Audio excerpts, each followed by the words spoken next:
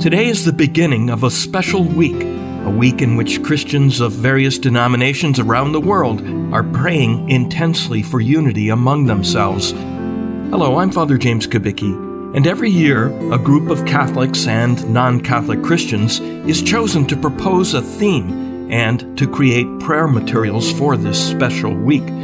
This year's group is from the African country Burkina Faso, where the majority of people, 63.8%, are Muslim, 20.1% are Roman Catholic, and 6.2% belong to various Protestant groups. The theme which these persecuted Christians chose is from the Gospel of Luke, chapter 10. You shall love the Lord your God and your neighbor as yourself. Now, here is a prayer that our bishops have asked us to pray this week.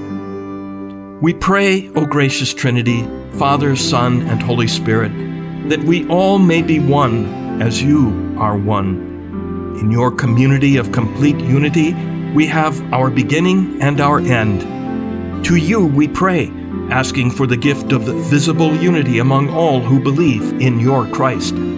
As we commemorate this week of prayer for Christian unity, we are reminded by your word that all human beings are our neighbors, and that we are to love them like ourselves, and in the same way we love you.